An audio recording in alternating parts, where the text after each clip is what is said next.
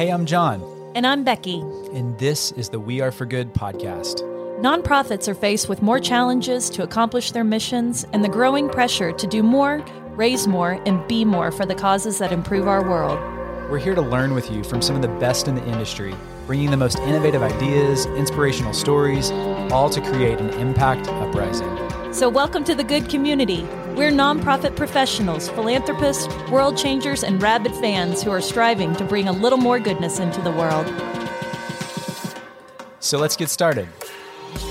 Hey, Becky. Hi, guys. We're like so geeked out right now. We're so excited. We're really excited to talk to our guest today. She is a curious researcher. She is a passionate do-gooder. She is a PhD woman founder. It's like, could I love her titles anymore? And she's just a great human. And I just think it's our honor to introduce Dr. Michelle Shumate. She's the founding director of Network for Nonprofit and Social Impact. And today we're going to be talking about how you create robust networks for social impacts. And I am just loving this topic because Michelle has taken all of her expertise, all of her training, all of her research, and she poured it into this incredible organization, which is a research lab, Network for Nonprofit and Social Impact. They are literally dedicated to answering one question. How can nonprofit networks be rewired for maximum social impact? Isn't this the question Boom. we should all have been asking already? Yes. Right? And she's dedicated her life's work to this. And I just think research is something and data is something that's really hard for the busy nonprofit, executive or even staff member to take time and do. But holy smokes, when we do, the story that comes out of data, what we find out about ourselves and the perceptions of people is just extraordinary. So we are so excited to talk to you, Michelle. I just want to give one other little shout out to the fact that you are a professor at Northwestern University, one of the most amazing universities in the country. We're so excited to hear about your research, which has gotten all this national and international attention and funding. Gosh, teach us all the things about how we can make our social impact networks more effective. Michelle, welcome.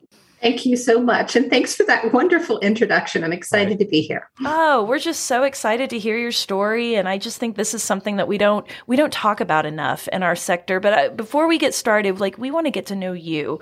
And we know a little bit about you. You have 2 little boys, and we want to know your story of growing up, how you fell into this social purpose. So give us some background. Yeah, I think back to my childhood. My parents are faith leaders, were faith leaders, are faith leaders. I grew up in a really small town. It had 2 stoplights. It had a fast food restaurant. And when it got a bowling alley, oh my goodness, that was the highlight of our lives. Yeah. And so, coming from a really small town, we didn't have a lot of social service agencies that really served us. And so my house was the domestic violence shelter. My house was where you went when you had to get utilities paid. My house was the place where, if you needed food, you came and ate at our table. There were always people at our house. I thought that's just how everyone grew up.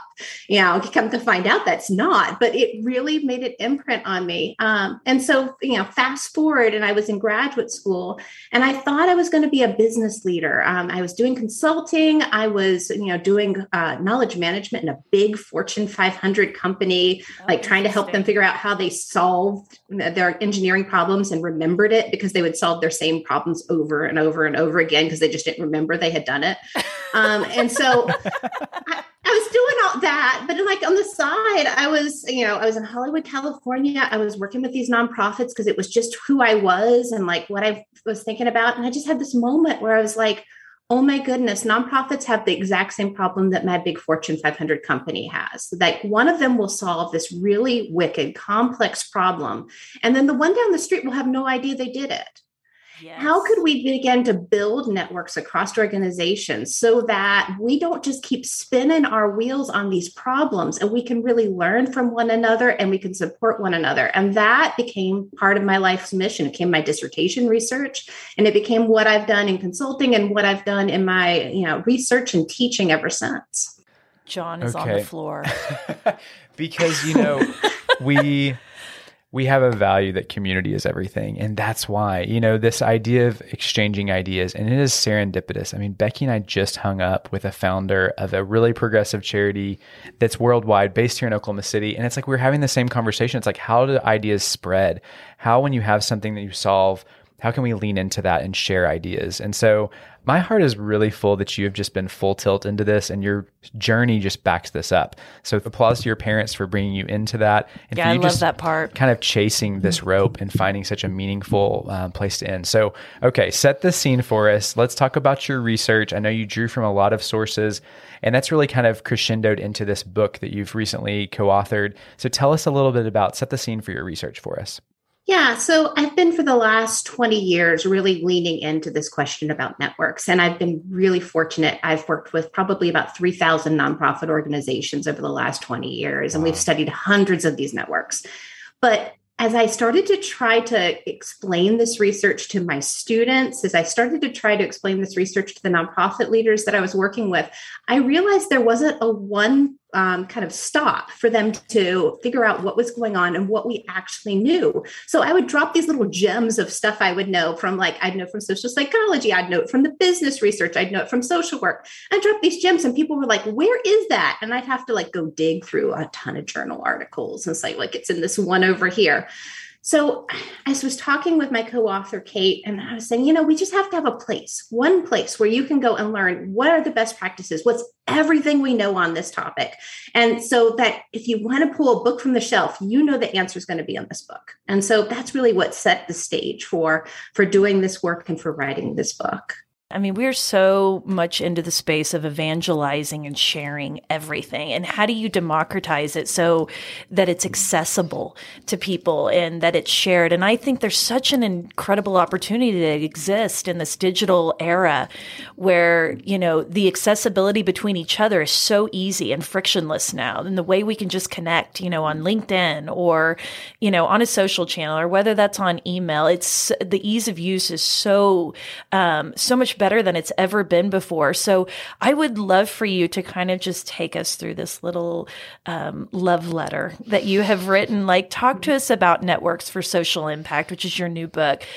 I love that it just takes the systems approach to explain how and when networks make a social impact. So you're arguing that the network design and management is not a one-size-fits-all formula. So just kind of talk to our listeners about that and how it applies to them. Yeah, one of the things that, frustrated me over the last few years is that I kept seeing these management articles coming out of consulting firms saying, here's the way you ought to manage your network. And I look at it and I go, well, maybe if all these other things lined up, that would work. But I don't know that's one size fits. Yeah. So really one of the things that comes out of this book is that how do you begin to thoughtfully align the decisions? Right? Then those decisions start out really early with, okay, what's the social issue you're really trying to delve into here? How are you going to frame that? How big is it? How root cause are you going to go into that? And then figuring out who has to be at the table. And those early decisions set the stage for a whole host of other decisions that you're going to be able to make or not able to make. And that's really the idea of a systems approach. But maybe the thing just to back up and say is that network management is not the same as organizational management. Yeah. In some ways, it's harder because you're talking about at least 3 organizations that all have autonomy, right? So they all have their own agendas. They all have their goals. They all have their own fundraising to do or contracts to manage. And all of a sudden, they're entering into this network that means that our work is going to be interdependent in some way. And how do you balance that autonomy and interdependence and make a set of design choices that are going to lead this group of organizations to make a bigger social impact? And sometimes that's 3 organizations, sometimes that's hundreds of organizations working together. So these are kind of the choices that we really set up in the book and we talk about as we work our way through it. Well, can you kind of give some baseline? I mean, what are these networks for social impact for this being a new concept? And also want you to kind of riff a little bit. We love leadership. We think it's so important to get the right leaders with the right posturing coming to the table. So, as you share about the networks, where they're at, talk a little bit about what kind of, traits do leaders need to show up with to really make these the most vibrant? Yeah, that's really good. So you're talking about the number of organizations. Sometimes you're talking 3 organizations. Sometimes we're talking about hundreds of organizations.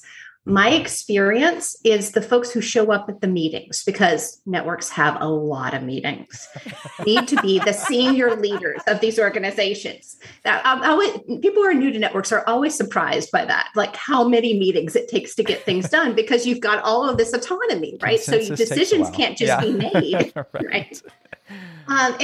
Decisions are more complicated when you have a group of CEOs or executive directors or school superintendents or city managers or foundation leaders all sitting at the same table. It takes a while.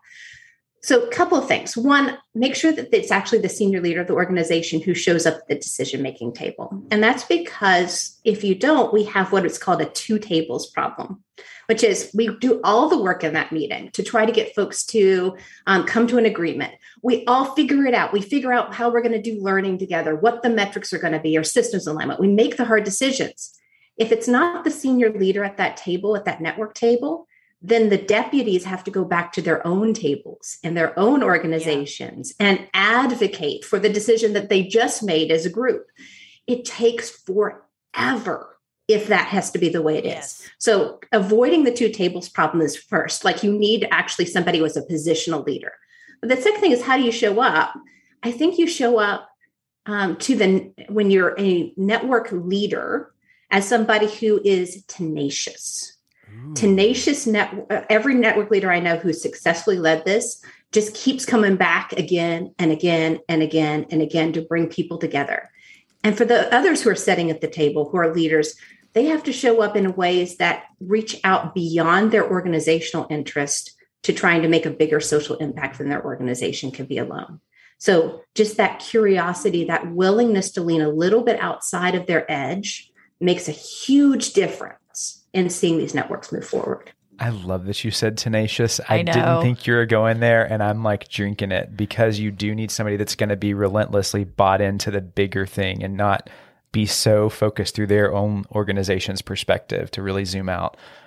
Eating this up. Yeah. And I also think that what you said about having the decision maker at the table does so many things. I mean, not just the fact that you can move faster, which, yes, we have to move faster, because this is why nonprofit is not nimble. We have to move things up the chain and parcel it out in communication in so many various areas. And if we just would build the table and talk about it together, it's going to do a couple things. One, we're going to have the decision maker there telling us whether, we're on track or whether it's achievable, but also the decision maker is going to get the color and the tenor of the group. They're going to get the passion.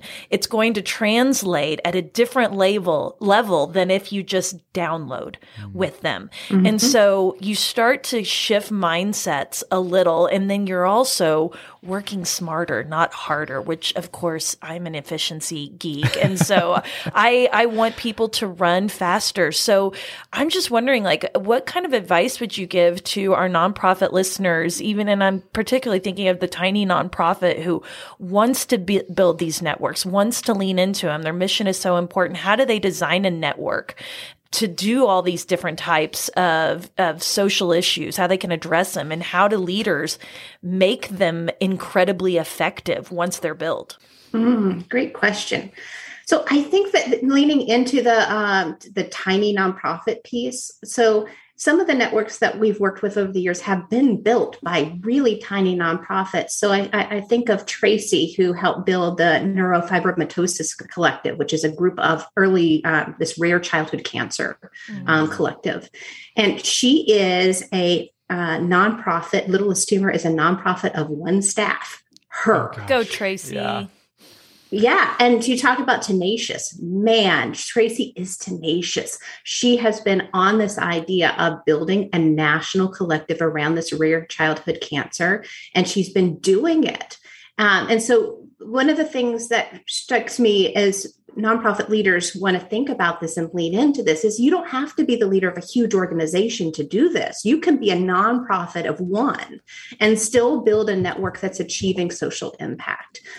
It just means helping evangelize, to use your word from earlier, this idea, this mission that's bigger than you can do alone. and helping the organizations make decisions together to get there. And so if you're really early on, you're thinking about starting it, the first thing is to figure out what's the social issue you're trying to address and how to frame it. And that means the frame is really important. For Tracy, it was figuring out how can we all work together so that no parent who has a child diagnosed with this cancer is left behind, because everybody in the room could immediately get around that and like, oh yeah, we can let all of our other organizational agendas aside. We do compete on some of these things, but we're all in that together, right? Yeah. Like framing it so that it brings everybody together. And then the second piece of it is figuring out what is it that how are you going to make decisions? And that's a tricky question for networks, because you could just vote. Yeah. But if people don't like what you're voting that you voted for, they can just leave, because there's nothing other than their commitment to keep them there to stay in that network. So they vote with their feet. They don't like how it's gone. And then you have questions about, well, like if you have a huge hospital system and an itty bitty nonprofit, do they get equal votes? Like, it's really tricky. So one of the things that I encourage small nonprofit leaders and leaders of networks in general to do is to invest in learning how to make consensus-based decisions. And that doesn't mean that we all agree on everything all the time, because that's not the what I'm advocating here. Instead, it means, how do you do a process where you make sure that you're really listening to one another, that you can all find wins for one another, and that you make decisions that everybody can live with. And there's kind of formal processes and training around that. But I think that's one of the best investments that you can make as an early network leader, is helping you facilitate consensus-based decisions so that everybody's on the same page, their agreement, they're moving together. Hey friends, this episode is presented by Virtuous, and they just happen to be one of our favorite companies. Let me tell you why.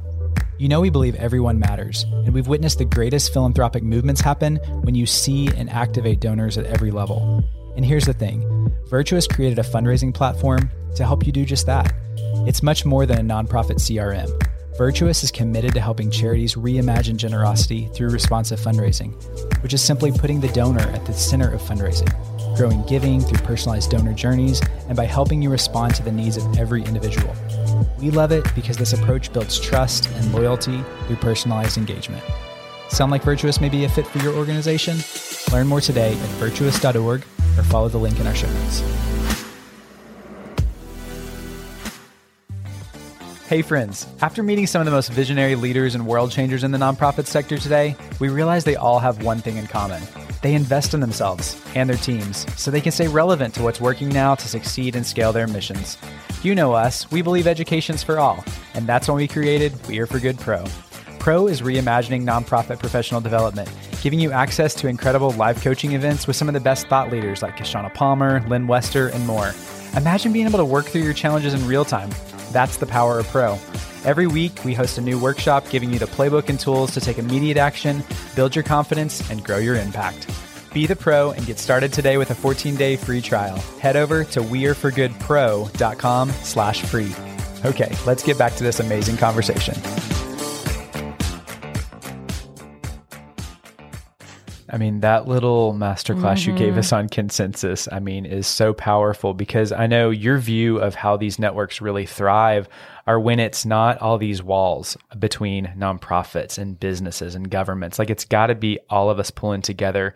So you kind of, let's tie a bow on this networks discussion of just like, how can we work with different kind of motivations, with you're working with a business that maybe has a different motivation than the nonprofit does, but we can still align on, our commonalities. So I think beyond setting the stage around the vision and getting to consensus, the next step is to figure out what's your theory of change, right? Well, so how is this network going to make a social impact? And learning that and figuring that out can help you figure out what you're going to draw out from different organizations. So let me give you an example of a theory of change. So one theory of change might be around systems alignment. that you recognize that that you have a really complex issue.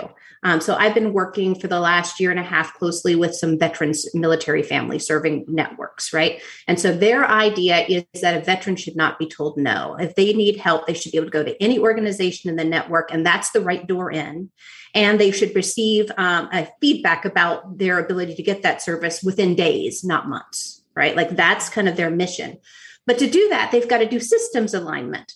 Well, okay, once you've got that theory of change, what do you need to do systems alignment? You need somebody who's really great at technology, right? So maybe that business owner who is part of this network is a technology provider. How do you help draw them in to this social issue and see where they fit in? They don't have to do everything that everybody else does, but you can figure out the motivation for that technology provider. A lot of systems alignment groups also use really robust data systems. You know what a lot of big companies have? Folks who are trained in Lean Six Sigma. Yeah. Could they do an executive loan program to come in and really help build out the data analytics? So making sure that you're thinking very carefully about what's the theory of change and then what's the ask? Because sometimes when we approach a business, we just think, oh, we're just going to ask for money. But that's not our first necessarily and best ask in a network. Sometimes it is figuring out what the competency is or the skills of that organization that they can bring to bear. And that investment begets not just money, but the investment of really knowledge. Okay. We're dead. We're puddles over here. Yeah. I mean, Michelle, Dr. Shumate, like, wow, I'm so glad you're in this space. I'm glad you have this heart and the systems piece, because the systems piece is honestly, I think, the hard part. But the systems allows us to run faster. It gives us structure. And I think that is just brilliant. Thank you. Okay, let's transition. So there inevitably are going to be dilemmas. There's going to be dead ends. How can we really avoid these? I mean, when you're trying to change the world, we always say it all the time, changing the world is hard work. How can we, avoid some of the common management dilemmas that network leaders face? So management dilemmas for us are problems that network leaders will never solve. They're just going to make choices around. And those are going to be dilemmas you have to make a choice around, knowing that there's going to be a trade-off. They're just filled in. So let me give you an example of one. So one of them is efficiency and inclusivity. So I was working with a environmental network, and they had made the change from taking climate change as a technical problem to taking it as an environmental justice problem. Like they had made that shift, huge shift for them. But I was talking with one of their leaders, and they were like, ever since we made this shift, everything's moving slower. I mean, we used to just be able to come to agreement really, really quickly. And we used to be able to just roll these things out. But now things are taking so much longer. Why? I said, well, you leaned into the other side of the dilemma, right? You went for more inclusivity. Of course, it's going to slow you down, right? Like this is just going to be, that's the natural consequence of your choice, right? And he looked at me like, I didn't realize we were making the trade-off choice here. And there's a bunch of these that nonprofit leaders, the choice is a value-based choice, but you have to know what the other side of it is, right? Yeah. Give you one other example of this. So one of them is in networks really about balancing organizational agendas and network agendas, right? So organizational agendas is what the organizations in the network are trying to get out of it. They might be trying to get legitimacy or funding or, different things. Network agenda is what the network's trying to do. So it's trying to, manage the network. It's got to raise funds for itself, but it also is trying to make the social impact. If you lean really hard into the network agenda and pay no attention to the organizational agendas, people will leave. Because they don't have time for that. They've got a job, right? They have organizations that have to survive, and they can't just do their network's work without doing their organizational's work. But if you lean in the other side of the dilemma, all you'll do is make your organizations in the network happy, and you'll never make a social impact, right? So there's this push and pull in those dilemmas. And there's a number of them we talk about in the book, but that's one of the things is you're kind of walking through that is just to realize that in some of the choices you're going to make have embedded trade-offs in them, and you can't get away from them. And so that's part of what's going on with the dilemmas piece. I'm going to just tell you two dead ends. So there are, like, just because we do the systems piece and we say there's more than one way to make, this is not one size fit all, doesn't mean that any way is a good way, right? There are some dead ends to making a social impact with networks that, if you try, are unlikely to succeed. So my soapbox one is what I call network hosting, which is I'm going to run a network by holding events. Oh my gosh. Running a network by holding events does not create a social impact. It might make people better at their job. You can do professional development. That's wonderful. You can certainly help build community. That's lovely. But it doesn't translate into a network itself moving the needle on a social issue. You have to do something more than just host lovely conferences. Number two, and this is a dead end, in that some people go into not networks. They're passionate, they're tenacious, they're the Tracy's of the world, right? And they come in and they think everybody is. Yeah. And that's a dead end, right? Yeah. John and I suffer from this. This is a malady of ours. Oh, I love that. Some organizations are going to be really slow to come to the table. They're going to be hard to see what's in. Some organizations will come to the table and they're what we call toxic nodes, which is their whole goal in life is to make this network not happen because it doesn't suit what they think their interests are. And so coming into this, the dead end is just like looking at the world and assuming, of course, everybody wants to do good. We're all going to come together and put our agendas aside. And it's just going to be sunshine and roses. That's not the way that networks work. Instead, you have to go knowing that conflict is in the DNA of networks. You should expect it. It's going to happen because anytime you create a network, you're balancing interdependence and autonomy. It's in the middle of it. And so, going eyes wide open into a network and realizing that is huge in setting expectations and helping leaders not feel really discouraged the first time someone says, I don't think that this is a good idea at all that we get together. In fact, why do we even have a network? Yeah. Well, I love your book has got so much practical wisdom too of just like how, if you're going to set up a network, which is wonderful, what about just the space of finding an existing network? What's the best advice you have for an organization that wants to subscribe to some higher ideals of what they're fighting for? Where do you go? Who do you turn to? I think there are networks in every single community. So often your community foundation and your local United Way will be able to give you the lay of the land. If you're a brand new nonprofit leader and you don't know what the networks are in your community, just go ask somebody at your community foundation United Way. They will tell you all of the different networks that exist out there. And then the second piece I'd say is if you're looking to build this at a national or an international network, start talking to other organizations who you view as competitors, who do what you do, and see what are the places they're going. Who are they talking to? Chances are there are some nascent networks, even at those levels, that you could be involved in.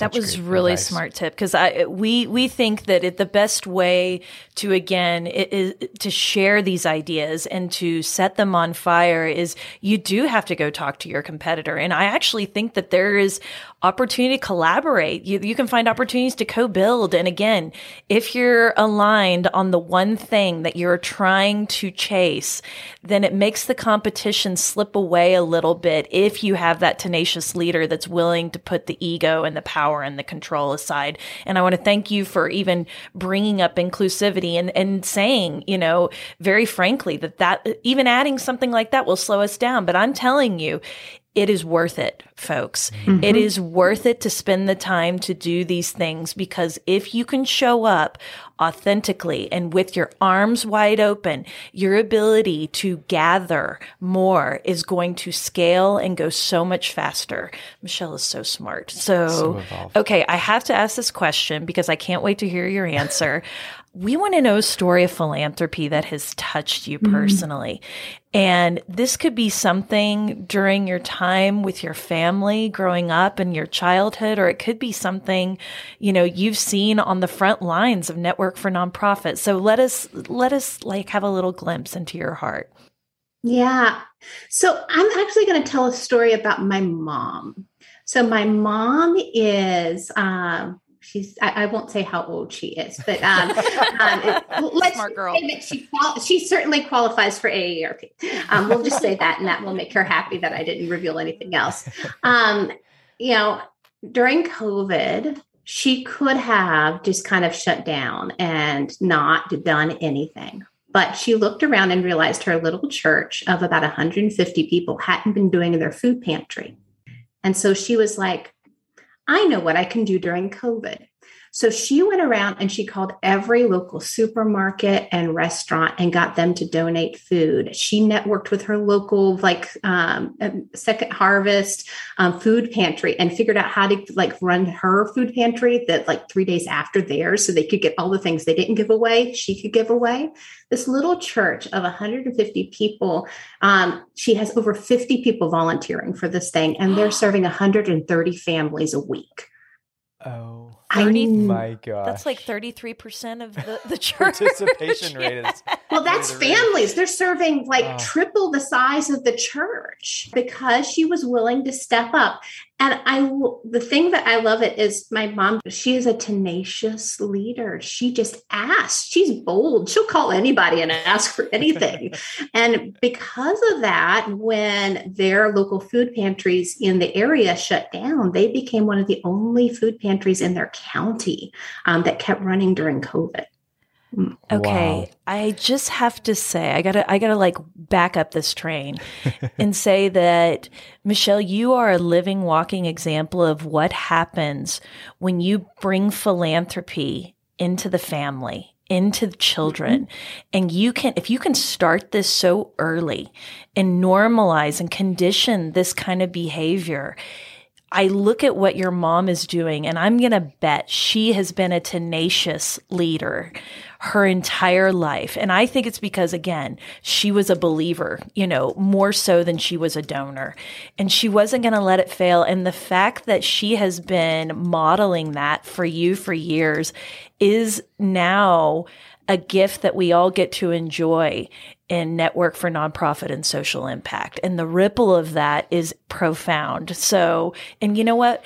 It's like we always say, everybody can do something in the space where they're at to have a tremendous impact. Even a woman of a certain age that we won't talk specifically about can go out in COVID and create a massive movement that fits a need. And she literally created a network. Go, Mama. Okay. We don't want these office hours with our favorite new college professor here to end. So I've been holding off wanting to go here, but we end all of our conversations asking one good thing. What's a secret to your success, or maybe just a piece of advice you could offer us? So I'm going to actually offer one of the tools for network instigators that we have in the book that I think actually serves me well in my life too. And it's a tool for root cause analysis called the 5 whys. And, I've talked about my kids, the 5 whys is kind of like your kids growing up who just, when something is presented to you, they take the beat and say, why, and then why, and then why, right? Like that continuing. That's the idea of the 5 whys. And so sometimes when we're faced with a social problem, when we're figuring out how to get involved in it, we just we skim the surface. We just address the symptoms. But the 5 whys asks us to say, okay, so we think that there is a problem with one of the works that I've been doing is around health equity. So where there's a difference in health equity outcomes. Why? Right? And starting to unpeel that onion and ask again and ask again. And usually the thing you end up with at the end of that is the thing under the thing. Yeah. And that's so much more powerful of a way to make a social impact than addressing that first appearing symptom.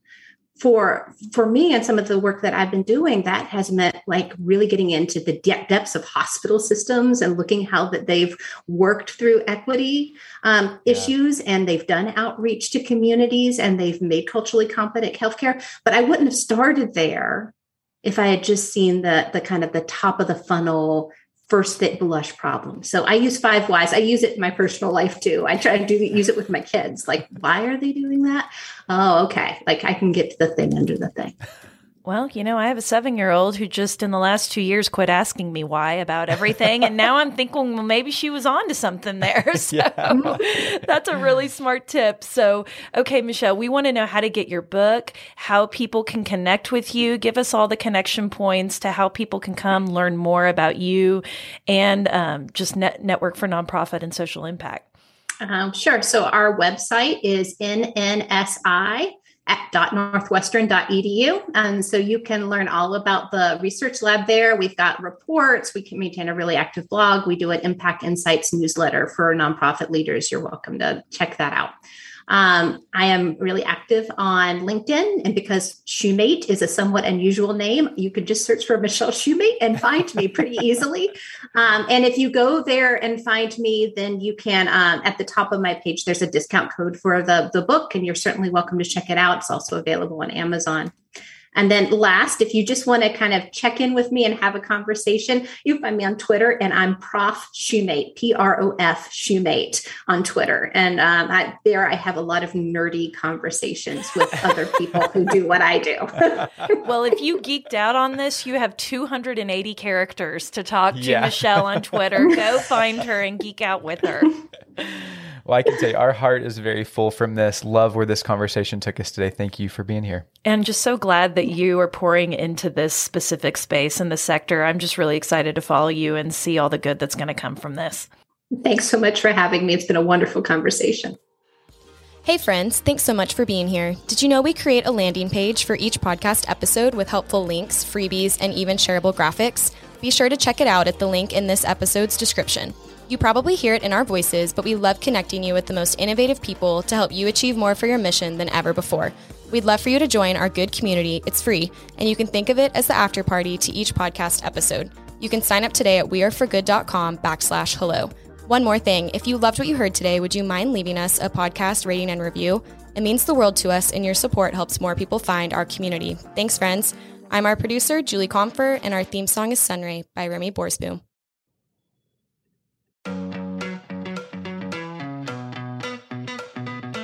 Rabid fans have always powered the We Are For Good podcast, but now Rabid fans can get even more goodness and access by joining Good Friends. It's our listener support community for the We Are For Good podcast.